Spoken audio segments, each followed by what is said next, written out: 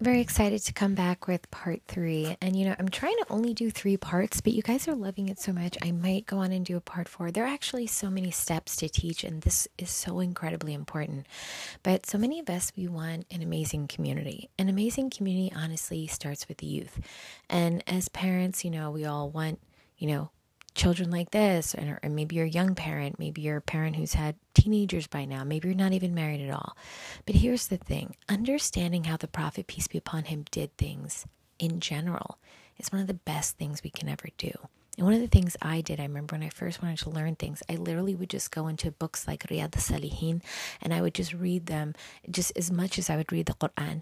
And what these books contain, and these volumes contain, is exactly how the Prophet did everything. How he woke up, how he bathed, how he said hello, how he put his clothes on. And subhanallah, sallallahu alayhi wasallam, when we look at how he did things, is there any other way to do them? He did things the most pleasing to Allah subhanahu wa ta'ala. So why would we not want to inquire how he dealt with children? And I think children get so left out, and that's why so many of us feel left out, right? We feel like we weren't dealt with properly. Well, maybe if we could cycle interrupt, maybe if we could do things better, do things differently, wouldn't we want that? Wouldn't we want a next generation of children who felt whole, who felt loved, who felt they had patience for them and compassion the way we wish for ourselves, right? Well, we could do that. We could do that, alhamdulillah.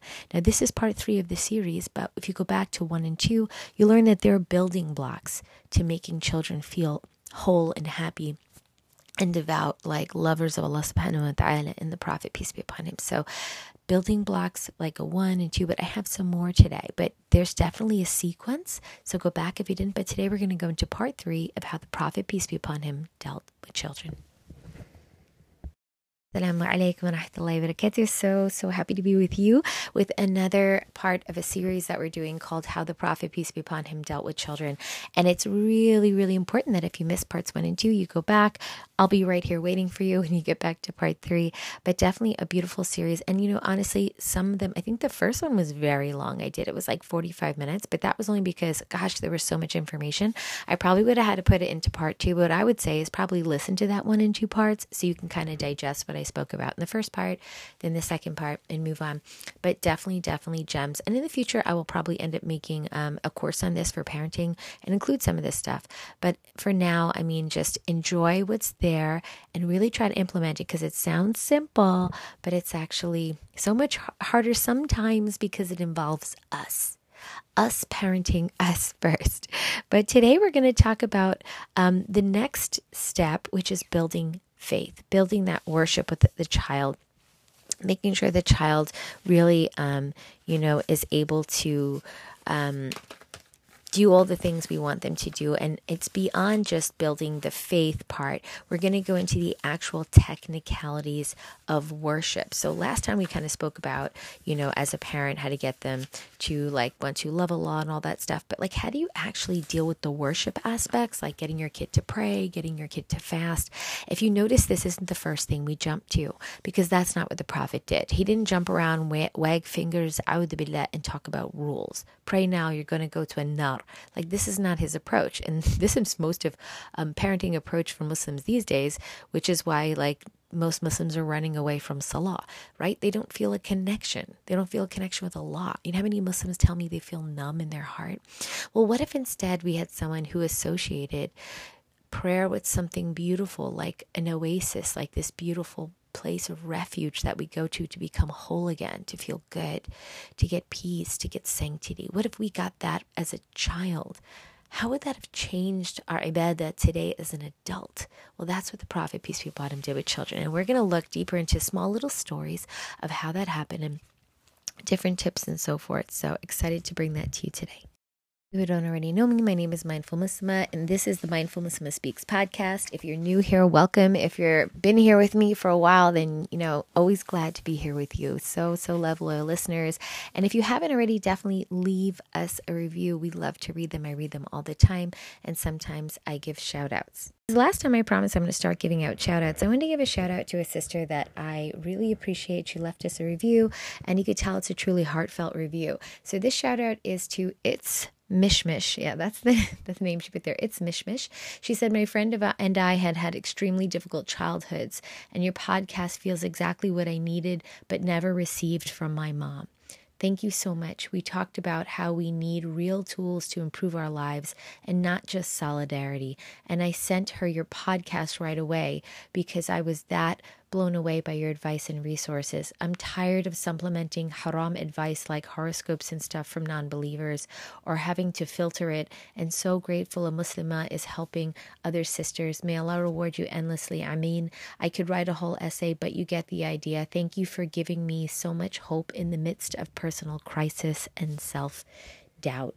I mean, I'm truly honored, and I want to say that I relate to so much of what you're saying because I felt I needed the same.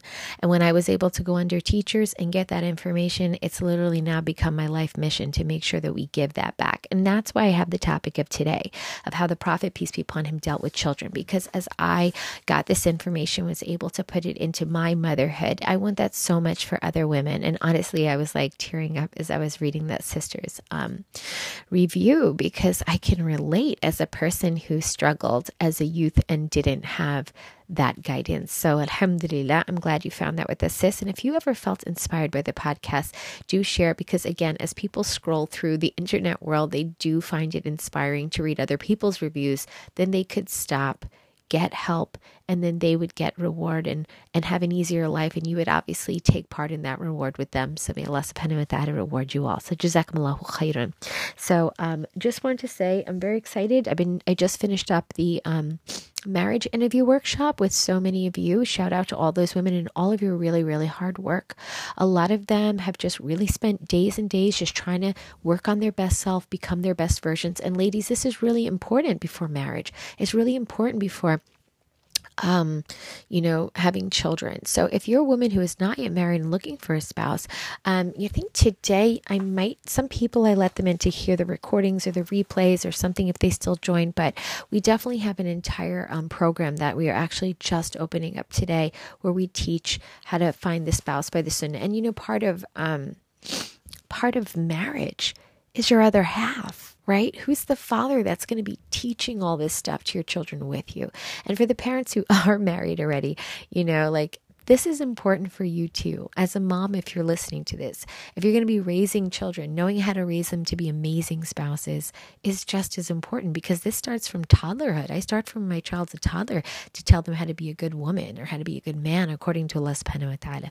So just FYI, because people have been asking me, yes, parents can take this course too. Sometimes they actually take it with their teenagers. That way they can learn together. And if it wasn't something you were taught in your family, most of us weren't. And that's the beauty of Islam, right? Every time you get new information, you can just learn. So if you want more information from that, I'll make sure the link is below, or you could DM me on Instagram. All right. So getting into today, we were talking about worship. How can we get the kids to actually pray? How can we get them to actually fast and to love it? How did the Prophet do that? What methods did he use? And the resources that I'm using today, they're from amazing places all over the Quran and Sunnah, and also from some of the work of Hisham al-Awadi. And he just does amazing work about children. And so I wanted to really highlight those things, as I know not everybody has time in their life to go through these things. And so, alhamdulillah, bring it to you in little sound bites so that you can listen as you're driving or cleaning. I had a sister post on Instagram the other day that she was listening to me while she was, I think, cleaning her bedroom and wiping down her bed.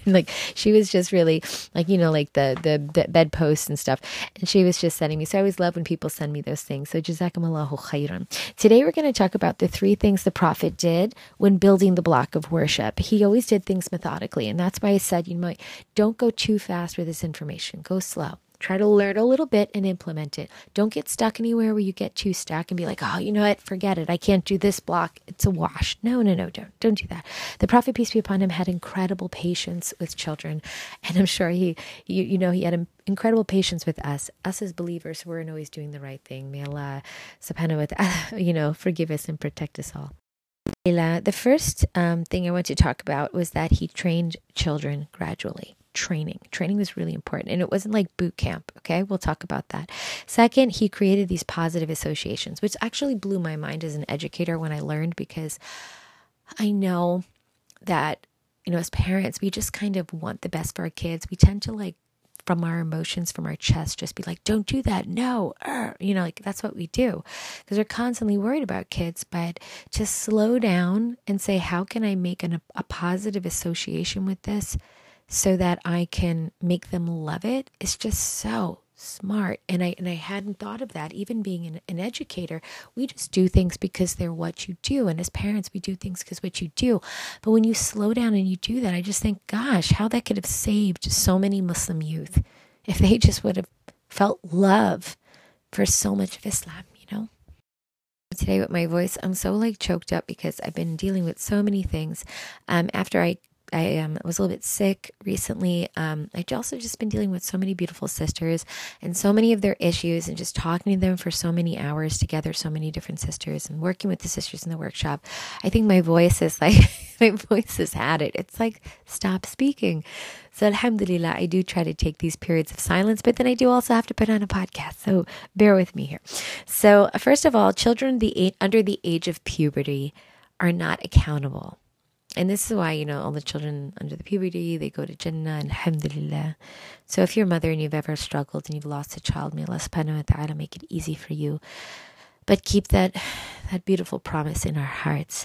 And thus, children are not really required to form acts of worship and ibadah, but obviously they did in the times of the Prophet. And he used that time to really get them to love it and to train them. So that was their mini boot camp, but in a very positive way. And he would say, obviously, we all know the famous hadith, teach a boy to pray or a girl, when they're 7 years old and punish them if they don't do it at 10. Because by 10, yes, they should start to do it. And so in addition, they would also say, order a boy to pray when he's 7. So here's the thing, and that's from Abu Dawud. We would do this, or the Prophet would do this, and all the Sahaba would do this, Muslims do this, because you can't just expect your kid to stand up at 10 and pray for the first time and totally understand it and get it. And imagine if that was the first time he had to pray and it started to get counted for him, all the mistakes he would make, right? It's kind of like, getting in a car and driving without any instruction. That wouldn't go well. So we want to obviously give them time to make mistakes so that when it's actually time to be counted for them, that they can have the best chance with Allah subhanahu wa ta'ala to be fair, right? And some parents do that, some parents don't. Some parents try to and they lose heart. I'm losing heart because he doesn't want to. He's going to get off the iPad. I keep telling him, get off the iPad and pray. But guys, who's made him addicted to the iPad? We have to take some credit for how much time we give devices to children. I'm just going to be saying this flat out with parents. Devices destroy kids, straight up. I'm not saying I don't ever give my kids devices. I just am telling you it's minimal. And so I know we've become used to letting them be on TVs and iPads and even phones. We have kids with phones walking around like it's like they're adults and they have the whole world in their pocket, and beware of that. And I didn't do a podcast recently on that, but it's just quite the epidemic. And I'm not judging or going against any parents who have given devices. Let me make this clear. I'm just saying that we have to be aware. We have to be aware of the things that we have handed them that are now stopping them from ibadah because they become so addicted or used to them or enthralled by them that other things are not as exciting. We have to make prayer exciting. And you're like, gosh, how can I compare with an iPad and all these games and the Xbox and the whatever? It's something we do from young. If you made a mistake, you can go back. There's always ways to fix things. Allah subhanahu wa ta'ala is the turner of hearts. But we have to have a grip on these things. I actually have a free resource inside of my website, www.mindful-muslima, muslimah.com. And it's about devices. It's about how you can help your kids to deal with the devices. It even has, I think, a thing about how to set rules in the house or how to set boundaries, how to talk to them. So please do feel free. It's a totally free resource. I just want you to have it, and I want you to be able to just make an association with the things that we've given them that now might distract them, that we have control. We have control over those guys. We can take them back. We can create rules. And yes, they're going to whine, but my kids whine too. But in case you're curious, my kids don't get more than 45 minutes a day on devices. And here's the thing. They know that they're a privilege in our house. And then so for example, and I talk kind of about this in the resource, it's something that can be taken away. So we start the day every morning with full device time. Absolutely. And then during the day, as they steal time from doing other things improperly, they lose time for device. So we create an association with devices that they're not for sure. You don't just get devices in my house. Devices are a luxury. Not everybody in the world gets to have devices. And so if you do get a device, it's associated with having had done your stuff the rest of the day. That was fine. So you can now relax. We also try to create this association of do your work first and then your play comes, as opposed to play is just going to happen because I feel like it, which is like most of us, like these days as adults, we're stuck on phones as play devices and we just do them even though we haven't finished major things we know we're supposed to do. So creating from a young age this association with like, you don't just get to do whatever you want. You have responsibility that is incumbent upon us. And if you've done that well, you get to do your other stuff. And if not, well, then that needs to get done first. So there's that association that we create. But then with prayer, for us, it's like something that's very, very communal. And you'll see that it's something like in my house, we all pray together. Okay. We don't go into separate rooms. And some people are like, why? And I'm like, I know it's for certain communities. I think even like the Desi community, I notice, I'm just going to say this flat out as a person who goes into different communities. I feel like in the Arab community, people do pray separately, but more homes I've seen Arabs pray together in Jama'ah in the house. I don't see it as much in the Desi, and I could be totally wrong, but I just really, really haven't. That's just my personal experience of just being in both groups' houses for the past 20 something years. And so just, I don't know what in particular, because there's so many houses, I can't make any sweeping generalization. But at the same time, what I want to say is in the house of the Prophet, peace be upon him, praying together in Jama'ah, it was a good thing. It was the thing they did. And so that's something we can all know, regardless of our families, that's what we work towards. So that's what we do in my house. And especially in Ramadan, it gets even bigger. So the kids love it. And especially in Ramadan, sometimes my son, we let him go forward and to lead certain things here and there when it's permissible. And so, alhamdulillah, we create this communal, and it's very exciting for them. My son always gets really excited even weeks before, because he knows we'll stop, we'll let him sit in the middle of us, recite Quran, not in prayer, obviously, just for like entertainment. And we pat him on the back and we say great job, and we eat sweets together, and we create this feeling that Islam is a beautiful place. And this is something obviously my husband and I had to do together, right? And so this is again my plea for women as to when you're trying to pick a spouse, like the spouse makes it, because you can't know how many women like that would be great, but my husband, blah, blah, blah.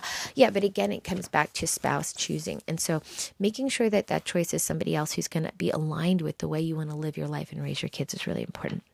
So for the first, from 7 to 10, the Prophet, peace be upon him, he used to do this with the kids. And teaching a child to pray should never be an urgent task that creates tension. And that's what I think lives in our homes, right? Tension around salah. Pray. I told you to pray. Why aren't you praying? Ittaqallah, right? Like, come on, you can hear the echoes in the homes, right?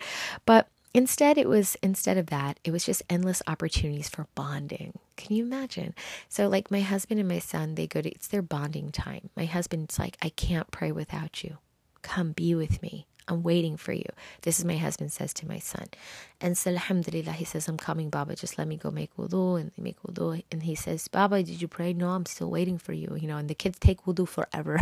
My husband's always like, oh my gosh, please just make wudu.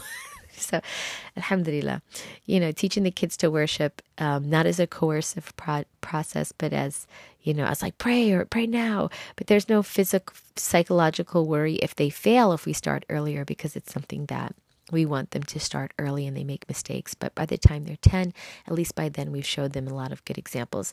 And the Prophet, peace be upon him, he told us every child is born with this true nature to pray, but his parents convert him to something otherwise. SubhanAllah, like Judaism or Christianity. And this is in Bukhari.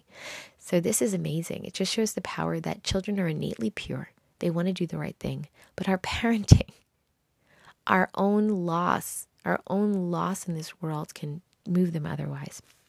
And there's another mention in the Quran where Allah subhanahu wa ta'ala says, when your Lord took from the children of Adam from their loins and their descendants and made them testify of themselves, saying, am I not your Lord? They said, yes, we've testified. Lest you say on the day of resurrection, indeed, we were of this unaware. And that's in 7:172. So no child is born upon anything else but the having a true fitrah of Allah subhanahu wa ta'ala, this true state of nature of Islam. His fitrah is to be Muslim. His fitrah is to pray. Have we turned our children away from salah? Because we've given them dangling distractions, TVs, iPads, toys, and made those things central in their lives before ibadah. That was taught to them. And I know that's hard for us to hear as parents. And I know why we do it. So let me take a step back. I'm a mom of 5. I know why we do it. We're stressed. We're busy. But that goes back to our personal schedule. That's why I have videos for morning routines on YouTube and a whole bunch of other stuff. I mean, getting control of your time as a mother is essential. Like right now, this podcast, I'm recording it before my children wake up after Fajr. How do you think I record podcasts with this much responsibility? You have to find your balance. Find yours. It's not going to look like another sister's, and that's okay. Just find yours. That's all I encourage you to do, sister. So the first thing he did was he did this early, right? And he trained them. So let's go into the first part, which is training. And the earlier you train someone, the better, right? Because it gives them a more chance to do good. And this is why Abdullah ibn Mas'ud said, take care of your children and train them to pray and get them in the habit of doing good. Because doing good is a habit. And that's in Bayhaqi. So Abdullah ibn Mas'ud was young when he converted to Islam. So, I want you to understand that it's really important that we think of it as something that is children are not going to be perfect from the beginning. They're not going to be perfect. And we have to try to say to ourselves, that we're going to make this a priority. And so creating this opportunity for our kids through training. And Imam al-Ghazali wrote about the importance of training and parenting. And he said, adopting an effective method for training children is extremely important and necessary. It is because a child is Allah's trust in parents. He is Allah's trust in parents' hands, and the children's heart is like a nice, clean, simple mirror, which, although is devoid of any types of impressions or shapes, is capable of accepting the influence of all types of impressions and influences, and it can be inclined towards anything you like. SubhanAllah, good or bad, right? Therefore, if good habits are inculcated in the child, then the child, after gaining such good upbringing, achieves the real success of life of this life and the next. And SubhanAllah, imagine if your child was nurtured and became addicted, but addicted to good. Can you imagine if your child had the potential to become an amazing person with compulsive, just all they want to do is good deeds? It can totally be done if you train them early. And this is what the Prophet, peace be upon him, did. And if he's going to do it when he's 10, when he's 20 and 30 and 40 and he's married, it's so much more likely that he's going to do it. The power we have as parents is just undeniable. And many of us, we give up our power to all of what's going on in the world today. And our stress really becomes our downfall because we can't deal with the kids. We get overwhelmed, right? And so we push them off onto other people and other things that are eating them alive and destroying them. And then when we get them back and we find them uncontrollable, we're like, oh my goodness, this is even more overwhelming. And we've created this perpetual cycle. So as parents, I encourage you, and this is why I create resources such as my emotions course or my free classes or whatever. Getting control of ourselves as parents is honestly the root of so much of what we need to do in order to get successful, because so much of our emotions stop us from our own ibadah and from our own instructing of our children because we don't have our own selves together. And that doesn't mean we're bad people. It doesn't mean we're bad Muslims. It just means it's a skill set we need to learn. And that's why we teach it to women in Mindful Muslim. And if you need help with that, let me know, DM me.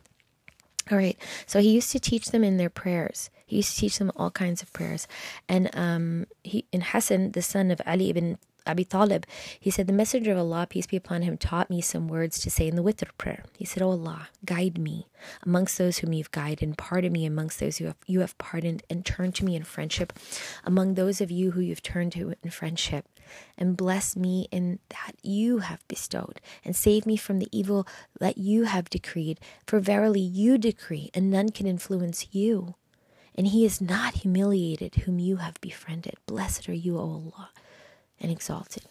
And, Hassan was the grandson of the Prophet, peace be upon him. He was 7 years old when the Prophet passed away, but he remembered that he was taught that.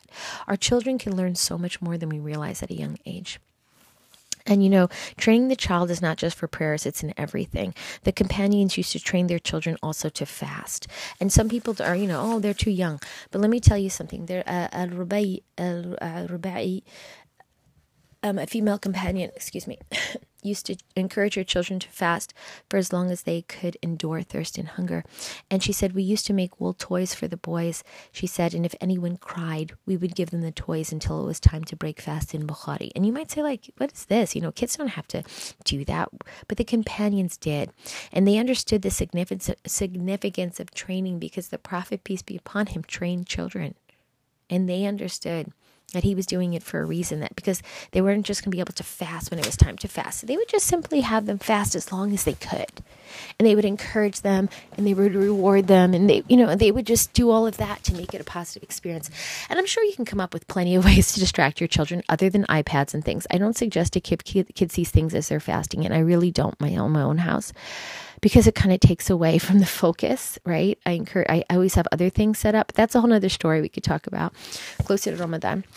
But the second thing the Prophet, peace be upon him, did was so the first one was training. The second one was positive associations. And this is so brilliant. He just created positive associations. How many of us would have benefited from this as children had we had that? Instead of, like, I hear stories of people getting beaten with sticks at the masjid and being yelled at and cursed at and made the jinn take you, and like, oh my gosh, a'udhu billah.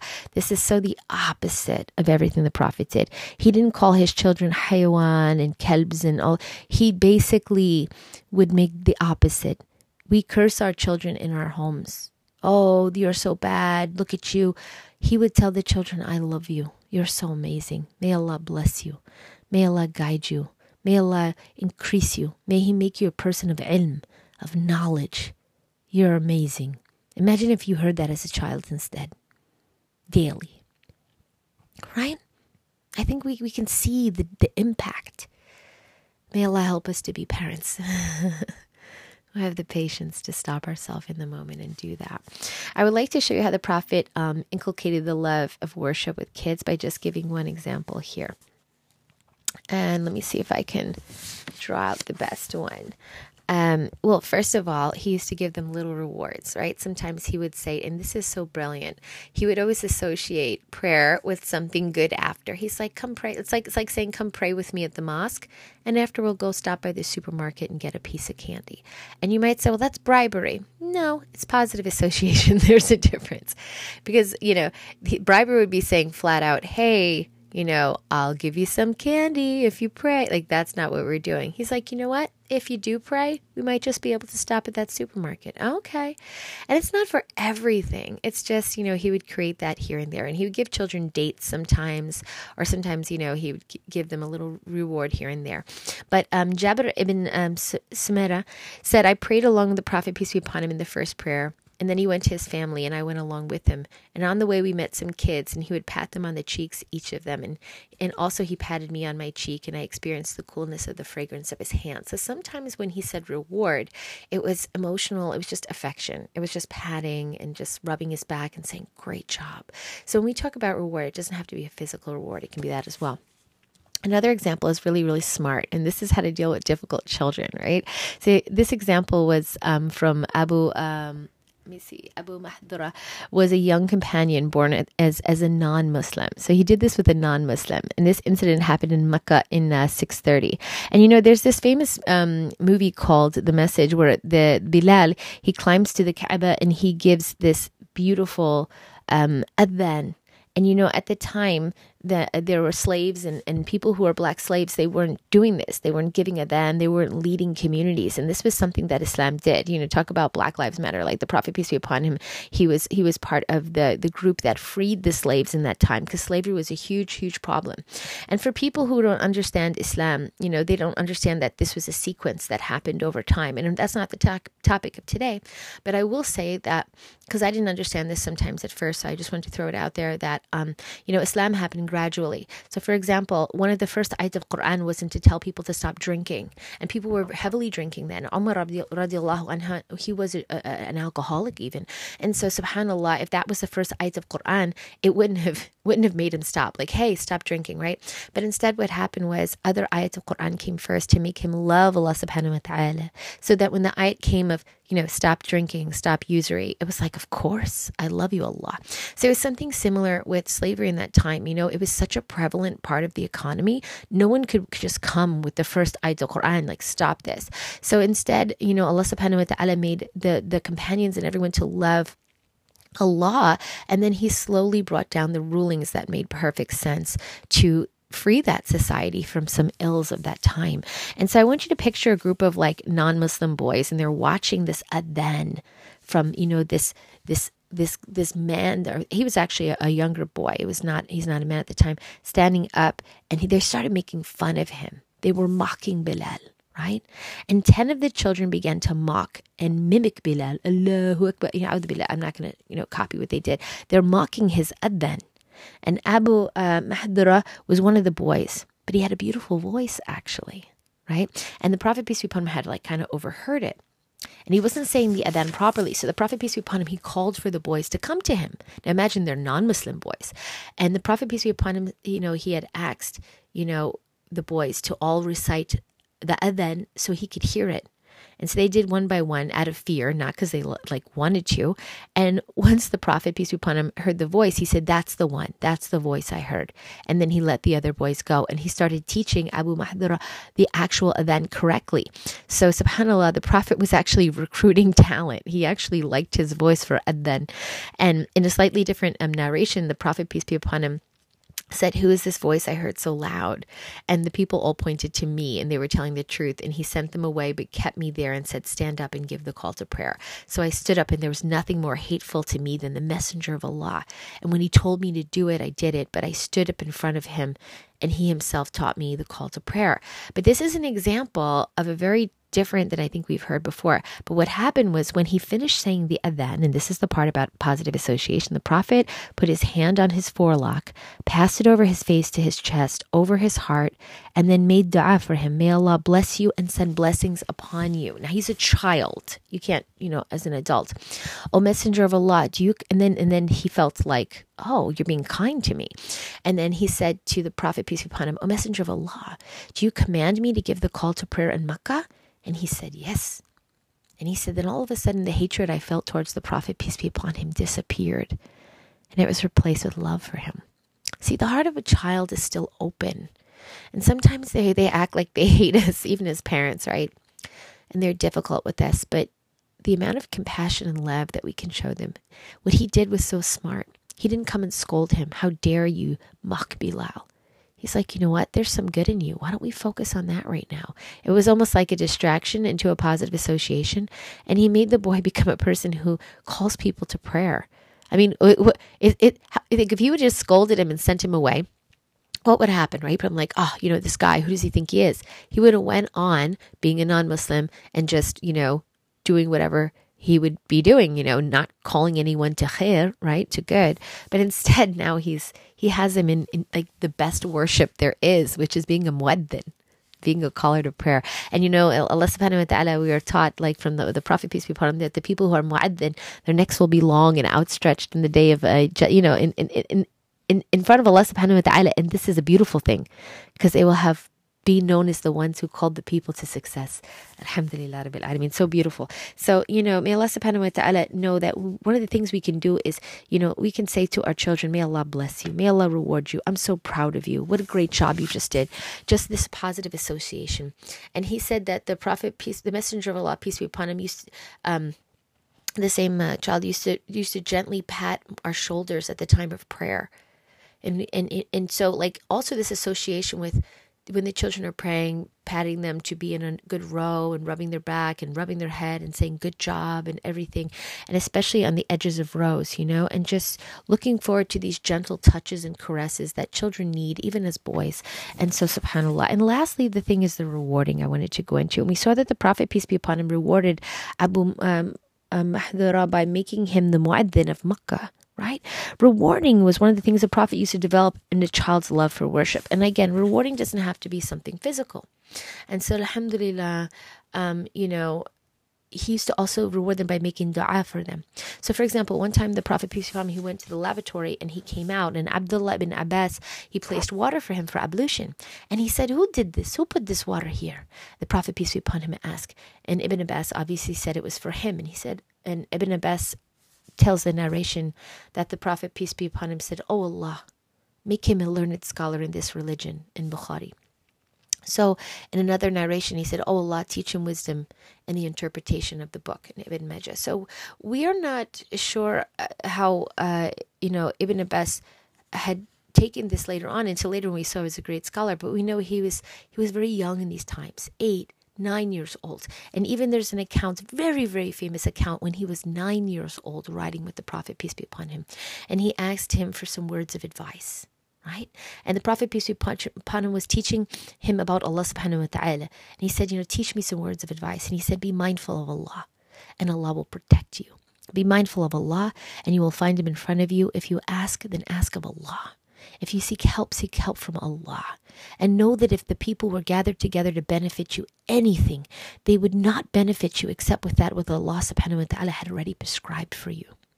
And if they were to gather together to harm you with anything, they couldn't harm you except with what Allah subhanahu wa ta'ala prescribed to you.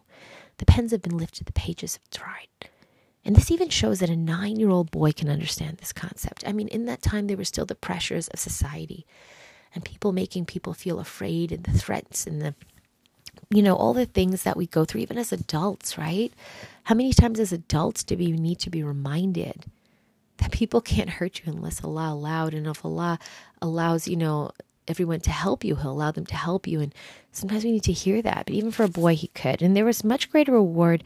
There's much greater reward, ladies, in store for your children if you remind them of Allah in a loving way. May Allah make you knowledgeable. May Allah grant you a happy life. Instead of cursing them or telling them how horrible they are, it's really something we need to do. And it's not hard, right? It is hard, but it's not. It really means us being mindful, muraqabah. That's why we have the Mindful Muslimah podcast, right? Just to remind you here. This is just a kind reminder to ourselves first, and then you. May Allah help us to love our kids. May He make it easy for us to be kind to them, even when we find it hard.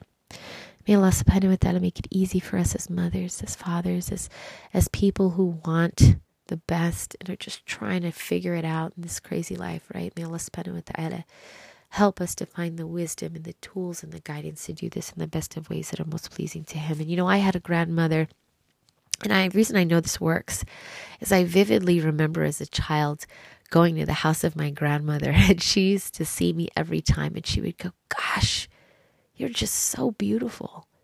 You're just so beautiful. I love you so much. And she used to always just hug me, and she used to make me feel so good.